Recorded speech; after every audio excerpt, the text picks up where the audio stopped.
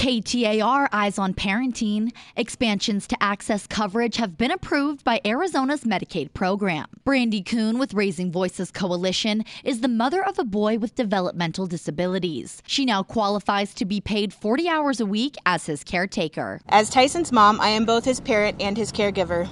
Those roles interweave constantly. Helping him to succeed and find fulfillment in life brings me so much joy. 8-year-old Tyson uses a communication device and needs daily one-on-one care after contracting meningitis as a 6-month-old baby. Income requirements for kids' care health insurance have also been increased so more children are eligible. Heidi Hommel, KTAR News.